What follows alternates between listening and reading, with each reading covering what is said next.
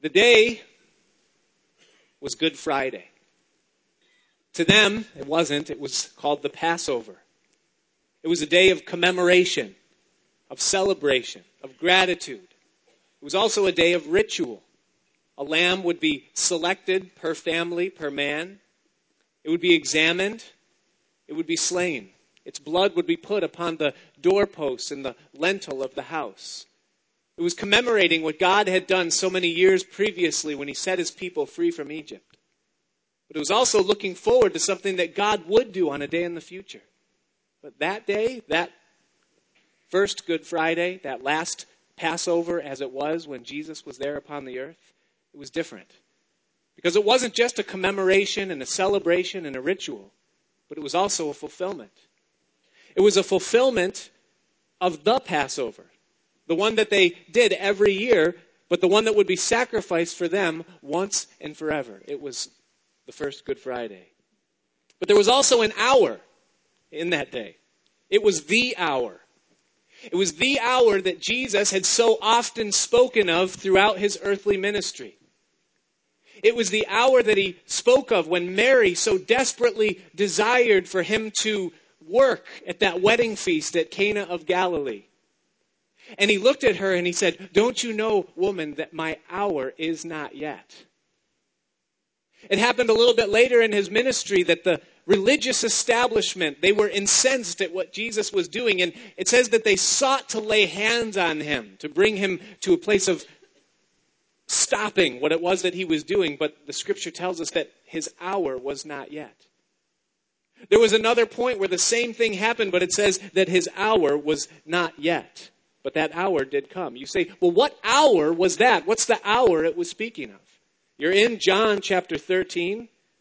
It tells us what that hour was and what happened when it came. It says in John chapter 13, verse 1, it says, "Now before the feast of the Passover, when Jesus knew that his hour was come, that he should depart out of this world unto the Father, having loved his own which were in the world, he loved them unto the end." We're told that that hour was the hour that he would depart out of this world. Well, what is it that's so significant about that hour? Well, that hour would define the very reason for existence itself. That when God first spoke, light be, and light was, when he said, let there be light, it was looking forward to that hour that would come. When it says that the Spirit moved upon the face of the waters and darkness was over the deep, the reason for that life-brooding Spirit over the waters was because of that hour that would come. When God planted two trees in the Garden of Eden, the tree of life and the tree of knowledge of good and evil, he planted those trees knowing what hour those trees would ultimately be aiming towards. When God made man in his image, it was knowing that man's entire destiny would hang upon that hour. And all of the history, the prophets, Jesus' earthly life and ministry was funneling towards that hour. You say, well, what still is the significance of that hour? Is there a way to define it? There is. It's a verse. It's John chapter 3, verse 16. We all know it, perhaps by heart.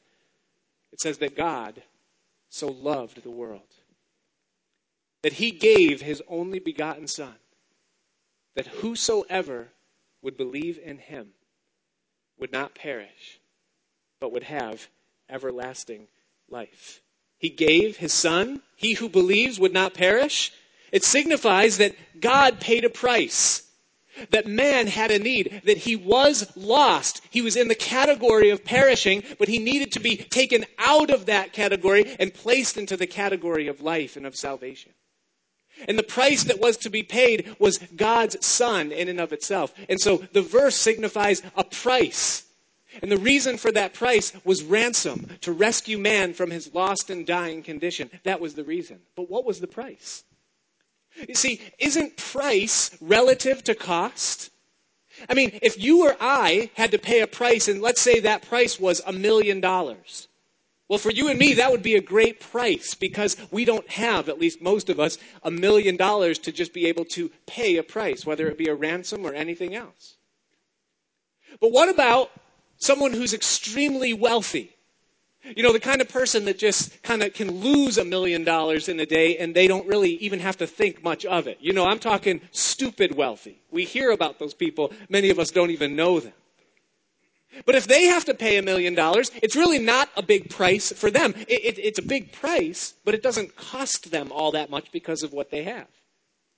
Well, when you're dealing with a God of infinite wealth, who has the cattle on 1,000 hills, who can speak things into existence, then how do you qualify what a price costs? Cost can't be calculated in that sense.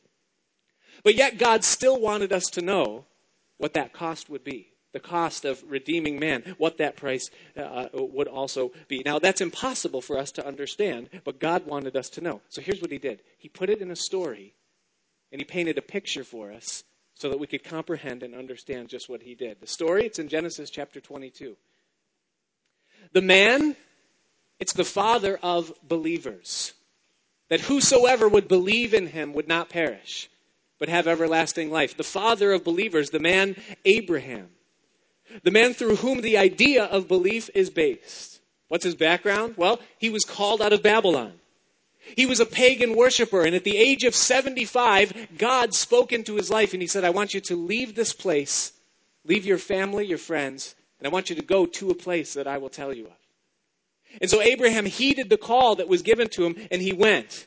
He arrived in a land that would one day be Israel, and a promise was given to him there. God spoke to him and said, you will one day be the father of many nations. And in you, all the tribes of the world will be blessed. And Abraham received provision from God. He received protection, preservation, reputation, strength.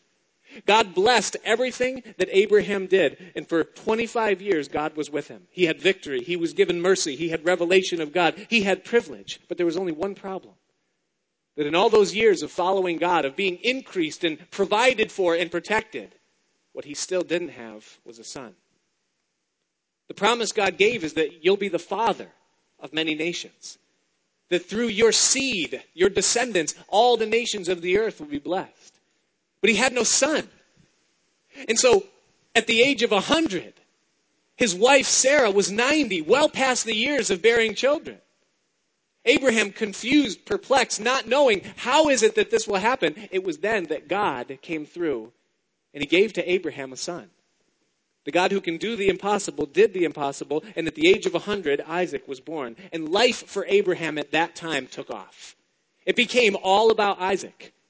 This is the fulfillment. This is what God gave me. And all of Abraham's wealth, which is estimated in the hundreds of millions, meant nothing to him any longer. Everything was all about this son that would ultimately be the fulfillment of God's promise for his life. Now, the reason I give you that background, that history, is to point out that Abraham had a relationship with God. He walked with him.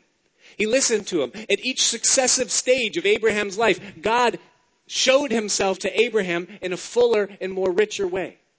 In the very first segment, the first chapter and a few verses of Abraham's story, we're told he built 3 altars to the Lord and called upon his name. An act of worship, of submission, of obedience. A little while later, Abraham had an experience where he saw the true and the living God defeat the lowercase gods of Sodom and the people of the land. And God was revealed to Abraham in a new way. Abraham called upon the name of the Lord, El Elyon, that is the Most High God. That he's above any other thing that's ever been called God or worshipped or esteemed as God. He's a higher God. He's the Most High God. A little while later, Abraham meets the Lord again, and he learns through the promise that Isaac will be born that God is bigger than human limitations. That he can give us a son even though we're well past the age, and he calls on the name of the Lord El Shaddai, or Almighty God.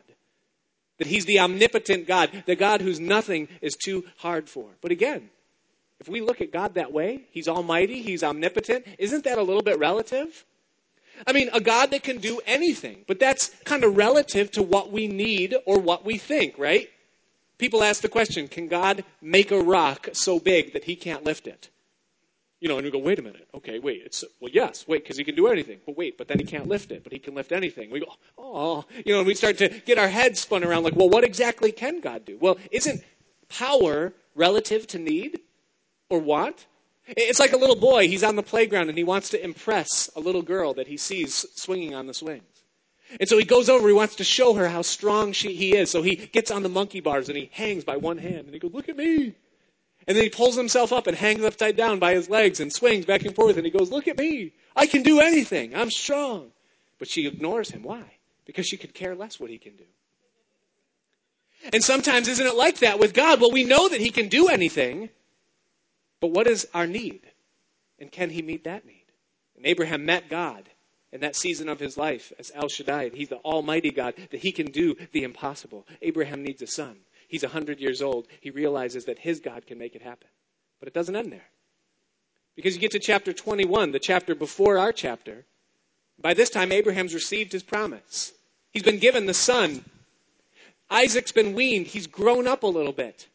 He's had some time, some experience with Abraham. And again, God continues to bless and to satisfy Abraham's life. And so Abraham, reflecting on his experiences and the history with God, in a moment of worship, he calls on God and he gives him a new name. He calls him El Olam, that is, the everlasting God. And the idea is, here's the realization. I know that you're the Most High. I know that you're almighty and omnipotent. But I'm realizing that you are also infinite. And that is extremely critical in anyone's understanding of the Lord. See, because if he's God, which he was at the beginning, and then he's the Most High God, which puts him above all others, and then he's Almighty God, which means that he can do all things, that's all good, but it wears out. But he's not just that, he's also infinite, which means that what he supplies, who he is within our lives, it keeps going and going and going and going. And he's everlasting. In a soul that has an unlimited capacity, which is what we have and what we are, needs a God who's infinite and that never stops filling, or else that soul becomes unsatisfied at a certain point. And Abraham realized those years into his life and his walk with God that he's the everlasting God. And he had grown, but God wasn't done. See, it wasn't enough that Abraham just knew God as God, or the Most High God, or the Almighty God, or the everlasting God. There was more. God wanted to reveal himself to Abraham yet again. And so we come to our text in chapter 22. And there's a whole new lesson, a whole new chapter, a whole new segment in Abraham's experience. It begins with a test. Look with me at verse 1. It says that it came to pass after these things that God did tempt or test Abraham. And he said unto him, Abraham, and he said, behold, here I am. It begins with a test. A test is a question or a series of questions that are designed to reveal or expose. We all know that. A test, we're given questions, we're quizzed upon what we know or what we would do, and our answer or our response to it reveals what we know or what we are, and it exposes what's inside of us. So that's what a test is designed to do. But with God, when God tests, a test has another thing that it does, a third element. It doesn't just reveal and expose, it also teaches. We learn through the tests who God is in greater and fuller measure. And so Abraham is going to learn something in this as well. There's a test.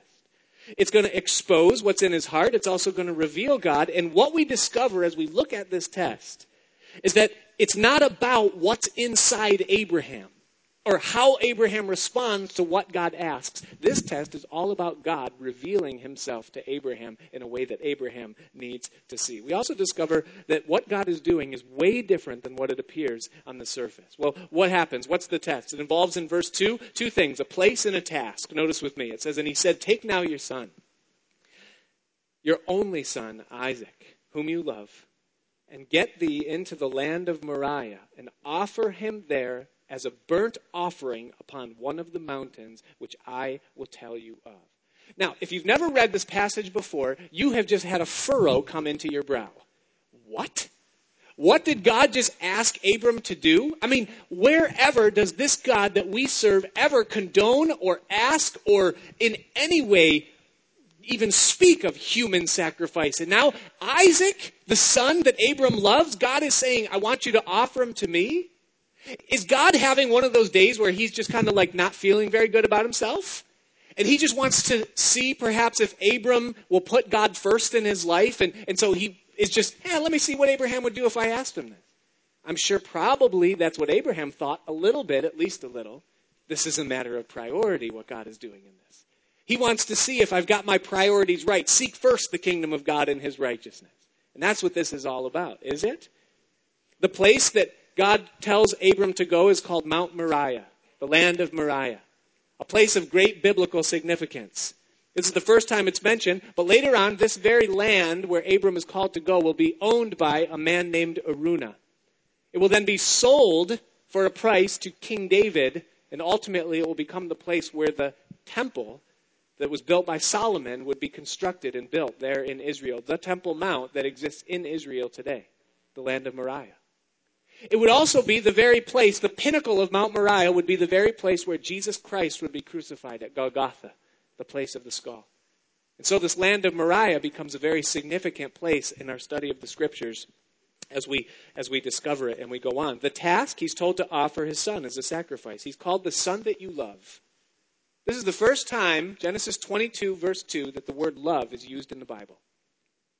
And that sets the tone for the definition of love throughout the Bible, from Genesis to Revelation. And it's used in the context of a father's love for his son. And if you've ever experienced that love, whether it be from a father you've had or from a son, perhaps, or a daughter that you've had, then you understand the context of that love. It's a selfless love. It's a different kind of love than the affection that we feel towards things, or what we like, or what we esteem, or our camaraderie, or our recreational friends and companions. It's a deep love. And so he says, take the son that you love, and I want you to offer him for me. Now put yourself in Abram's place for a minute. You've been walking with God at this point for nearly 50 years. That's the timeline when you put the dates together. God's been faithful. He's been constant. He's been abundant. He's taken Abram deeper. And now he puts his finger, God does, on the one thing that is the most important thing to Abram in his life. It's the sum total of everything that he left Babylon for all those years ago, and the sum total inheritance of every experience that he has had with God between that time and this time. And now God says, Abram, offer it. I want you to put it on the altar and put it there for me. Now, if we were to ask Abraham what the question is, he would think that this is a matter of priority. But there's a clue that's given to us at the end of the verse that tells us that there's more to it than that. This isn't about just something that God is trying to see what's in Abram. But notice what God says to him. He says, offer him there on one of the mountains which I will tell thee of. In other words, it's not the mountain that I'm going to point to when you get there and say that's the one, but it's the mountain I want to tell you about. I want you to go to Moriah because I'm going to reveal something to you there. I'm going to show you the significance of that place, and that's what's behind this great message. And so the test, it involves a place, it involves a task. Well, the drama in verse 3, it says that Abraham rose up early in the morning, and he saddled his donkey, and he took 2 of his young men with him, and Isaac his son. And he clave the wood for the burnt offering, and he rose up and he went unto the place which God had told him. And then on the 3rd day, Abram lifted up his eyes, and he saw the place afar off. And Abram said unto his young men, abide ye here with the donkey, and I and the lad will go yonder and worship, and come again to you. And Abraham took the wood of the burnt offering, and he laid it upon Isaac his son. And he took the fire in his hand, and a knife, and they went both of them together. And Isaac spoke unto Abraham his father, and he said, my father. And he said, here I am, my son. And he said, behold, the fire and the wood, but where is the lamb for the burnt offering? And Abraham said, my son, God will provide himself a lamb for a burnt offering. And so they went, both of them together. And they came to the place which God had told him of. And Abraham built an altar there. And he laid the wood in order. And then he bound Isaac, his son, and laid him on the altar upon the wood. Pause with me for 1 second. This deed that Abraham is doing in obedience to what God is calling him to at this point, it takes a few things. It takes, first of all, it takes time and calculation.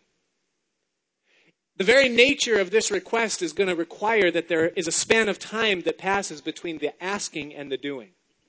God asks Abram to do this, but then Abram has to travel somewhere to do it, which means he's got to contemplate and think about what's going on. He can't just quickly turn around and push a button and say, okay, God's just asked me to do this. I'm not even going to think about it. I'm going to block out the implications, and I'm just going to do it in blind obedience, and God, you can just have it, and here, just do it. It doesn't work that way. It's going to take 3 days just to get there. He had to think about what he was going to do, and he had to think about what it was going to cost.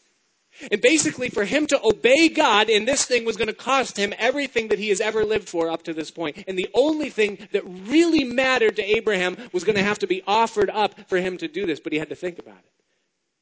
It also took planning and preparation.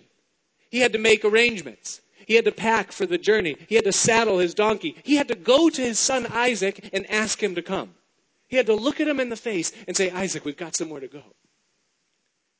And then he had to go, and he couldn't tell Sarah where they were going or what they were going to do or what God had asked him. There wasn't another human on the planet that he could talk to about this thing or seek counsel from, because they all would have said he was crazy. But yet he knew what it was that God was calling him to do. He had to bring along the wood. It says that he clave it. He had to bring with him a knife, knowing what that knife was going to be used for. He had to bring with him some form of fire-starting material, because he knew that he was going to light a fire, and he had to think about the fact that that fire was going to incinerate the flesh of his son, the only son that he had, and the son that God even said that I know you love. But he had to do it because God called him to do it. It also took individual introspection. He had to ask himself the same kind of questions we would ask ourselves. He had to ask himself, is it worth it? I mean, I've walked with God for all these years, but maybe I've come to that point in my relationship with God where I don't really want to go any further than I am right now. I know him. He's God. He's the Most High God. He's Almighty God. He's everlasting God, and that's good enough.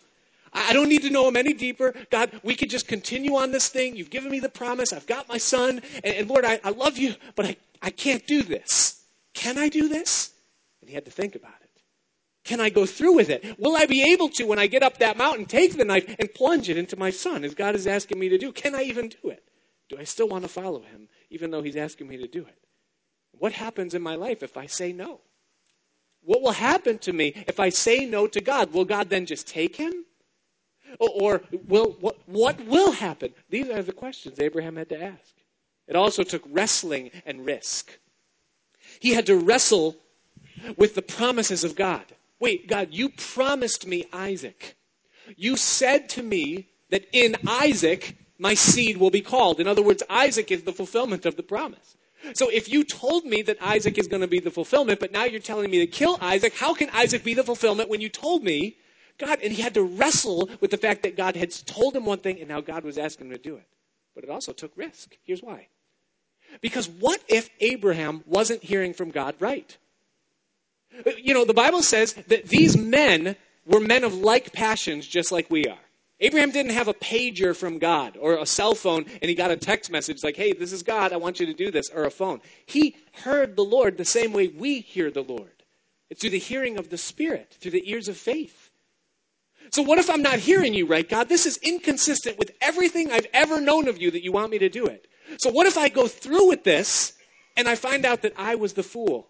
And that I was acting on my emotions, or that this wasn't really from you, and I lose Isaac forever? What happens if there's a great risk here in my obedience to you? It also took sacrifice and pain. He had to look into Isaac's face and think about the years of boyhood, the smiles and the laughs, the years of his discovery. The first time Abram was there, when he saw Isaac discover a butterfly and follow it with eyes, with wonder in his face as he looked at the creation of God. The first time he ever saw a camel, and a camel spit, and he watched him grow up before him. He saw his coming of age, him beginning to become a man. Isaac was probably close to 30 years old at this time when this incident happened within his life.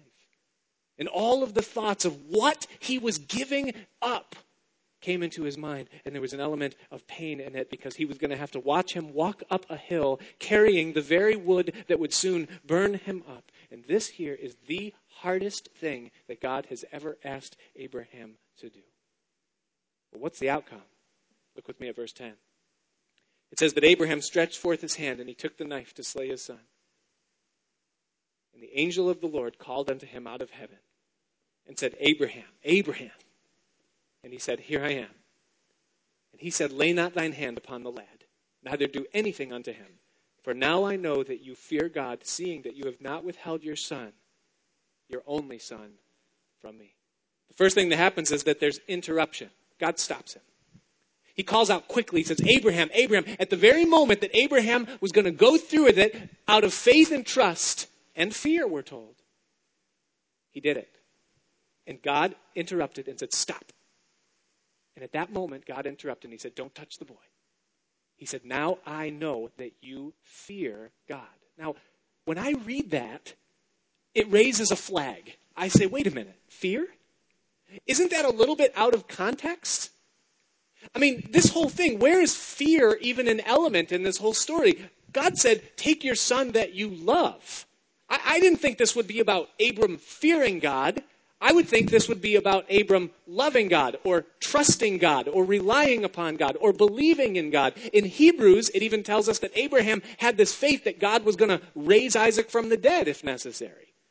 So what does this have to do with fear? Now, not saying that fear is a bad thing. Fear is a good thing. The fear of God, the Bible says, is the beginning of wisdom. And we're to walk in the fear of God. But why does it mention it here? Here's why, and this is important. Because up to this point in Abram's life, that was the only thing the only ingredient that bound him and God, so to speak. See, he knew God as a friend. In fact, Abraham's called the friend of God. He was close to God, but think about the relationship that he had. He was the Most High God. He was Almighty God. He was everlasting God. But all of those things are somewhat detached. They're friend things, but they're not heart things. They're not intimate things. And fear was the only element that Abram had up to this point, and that's why God mentions fear in this chapter, this point. He says, now I know that you fear me because you haven't withheld your son from me. But listen, it's not about that. It's not about fear. See, God already knew that Abraham feared him. Do you think, really honestly, that God doesn't know what's in our hearts? The Bible says that all things are naked and open before the eyes with whom we have to do. He sees right to the very core of what we are. He sees and knows if we fear God or not. Abraham knew that Abraham feared God. God knew that Abraham feared God. This wasn't about the fear element. But it doesn't stop with just the interruption and the information that you fear me. But notice what happens next. There's a substitution. And here's where this is going. God says, Abram, I know that you fear me. But there's something deeper than fear that I want you to understand in my relationship with you. My thoughts towards you, Abram, are so much more than just a servant and his master, the creator and his created, the finite and the infinite. I want you to know, Abram, that what I want with you is so much greater, so much deeper than that. And so here's what God does. Look at the conclusion of the matter. Verse 13. It says that Abram lifted up his eyes and looked. And behold, behind him a ram was caught in the thicket by his horns. And Abraham went and took the ram and offered him up for a burnt offering in the place of his son. Pause for just a second. He turns around and he sees something there. He sees a ram. And it's caught in the thorns by its horns. And so he says, oh, I know what I'm supposed to do. And he takes that ram, frees it from the thorns, and then he offers that ram instead. You say, okay, what's the point? Here's the point. Watch the final verse, verse 14. It says, and Abraham called the name of that place Jehovah Jireh, as it is said to this day. Now watch this. He says, in the mount of the Lord it shall be seen. Do you see that? He doesn't say, in the mount of the Lord, God provided for me to not have to offer my son. He speaks of the future. And he says, in the mountain of the Lord, it shall be seen. You see, the whole episode of what's going on here between God and Abraham is not about Abraham, do you fear me? Or are you worthy? Or are you willing? See, the initial question that Abraham thought God was asking is, am I first in your life? Abraham, show me that I'm first in your life by offering my son. But that wasn't what it was about at all. It wasn't, will you do this thing for me? The real question that God was asking Abraham in this whole thing by asking him to do this was not, are you willing to sacrifice your son? It was so simply profound as to say, Abram, you know me as the Most High. And you know me as the Almighty. And you know me as the Everlasting. But Abraham, do you want to know how much I love you? Because this is what I'm going to do for you. In the mountain of the Lord, it shall be seen. What was the cost of the cross? What did it cost God to give his son as the ransom for the sins of the world? How does an infinitely wealthy God put a price tag on something as valuable as redemption and then communicate to you and I what that cost would be? God says to Abram, I'm going to take my son.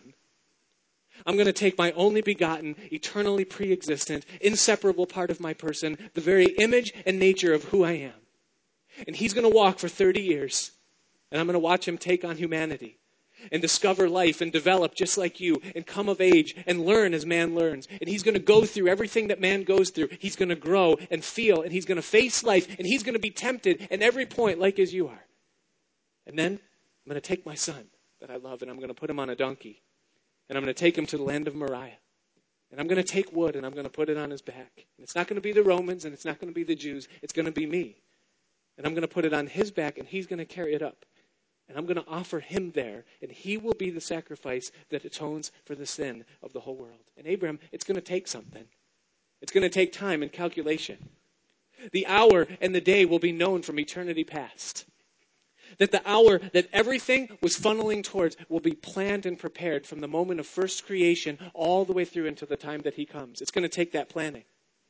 That everything that was ever done will be pointing to that time. Creation itself will be pointing to that time. The garden, the tree, the very mountain of Moriah that was carved by God himself in the beginning. The place of the skull. The nation, the land, the tribe, the family of David, the prophets, the priesthood, Moses, the law, all of it will be pointing to that time because of what I'm going to do. But it's going to take more than that, Abram. It's going to take some wrestling on my part. And it's going to take some risk. Because somewhere underneath it, I have to ask myself, is it worth it? Is it really worth it? Do I love fallen man enough that I would give up my son? What if man doesn't respond? There's some risk involved because I'm going to separate myself from my son. And I'm going to put him in the world in the same flesh that Adam had, under the same conditions. And if my son, if Jesus sins, if he gives in to any one of those temptations, no matter how small it is, even if it's in the smallest, slightest thing, then I risk something. I lose him forever. Because he won't raise from the dead after he dies. He's going to go to the cross and he's going to die. But if he's not sinless, I lose him forever. If he doesn't overcome, and not only do I lose him, but I lose man who I'm seeking to redeem, and I end up with nothing. God says the risk involved in this is great because I am risking everything, the son who I love, and I'm gambling it all for your sake so that I can win you as a prize to myself. It also is going to take sacrifice and pain because for the first moment ever, I will have to turn my back on my son. That the moment that the darkness of sin is laid upon him, and my wrath is poured out as he's upon that cross, he is going to feel, and I am going to feel that separation as he cries out and he says, my God, why have you forsaken me? And it's going to cause me pain to have to do that, to offer him. I'll forsake him, he'll feel it, and my heart will break. And there's not going to be a ram that's caught in the thicket. He will be the one with the crown of thorns. And he'll be the one that's offered in your place. But Abraham, I'm going to do it. I'm going to do it for you. And here's why. Because I love you. And in that I'm doing it because I love you, I'm doing it because I love you as much as I love him. That there's an equivalency in that love. And as much as I am to you, Abraham, God, or the Most High God, or the Almighty God, or the Everlasting God, that's all good. But all of that's cheap. It's easy. I want you to know how much I love you. And as much as you value Isaac, if you could ever put a price on that, it wouldn't give you the same. Or what wouldn't you give to save him if you could? And that's how much I love you. I'm going to take the only thing that matters, and that's what I'm going to give. And I'm going to do it because I want you close to me. So when we consider that verse, John 3:16, for God so loved the world that he gave his only begotten Son, that whosoever believes in him would not perish, but have eternal life. We often hear it, we quote it, but so seldom do we realize the cost that's associated with that price and what it means. To realize just how much God loves you, and he showed it on a wooden cross almost 2,000 years ago. And yet the resounding word of God's love towards you is just as loud and just as clear tonight as it was then. We're going to take communion tonight, and the ushers can come forward at this time and begin to hand it out. But as they come, I want to just read to you a couple of verses. 1 Peter chapter 1, verse 18, it says, for as much as you know that you were not redeemed with corruptible things as silver and gold from your vain conversation received by the tradition of your fathers, but with the precious blood of Christ, as of a lamb without blemish and without spot, who truly was foreordained before the foundation of the world, but was manifested in these last times for you. It wasn't gold, it wasn't silver, it wasn't a price, it wasn't a possession. It was the very blood of his Son. Revelation chapter 4, verse 11 says that you are worthy, O Lord, to receive glory and honor and power, for you have created all things, and for your pleasure they are and were created. Do you realize that you were created for God's pleasure? That he made you because he loves you, and he paid the ultimate price and demonstrated how deep that love is in a way that we could never comprehend and will never fully understand, but it cost him greatly. Father, we thank you tonight as we gather to think about, Lord, what you've done and who you are. We ask, Lord, that you would give us in this time of communion with you an understanding, a deeper perspective, comprehension, Lord, of just how great, how wide, how broad your love is towards us. Jesus, be here in this place. In Jesus' name.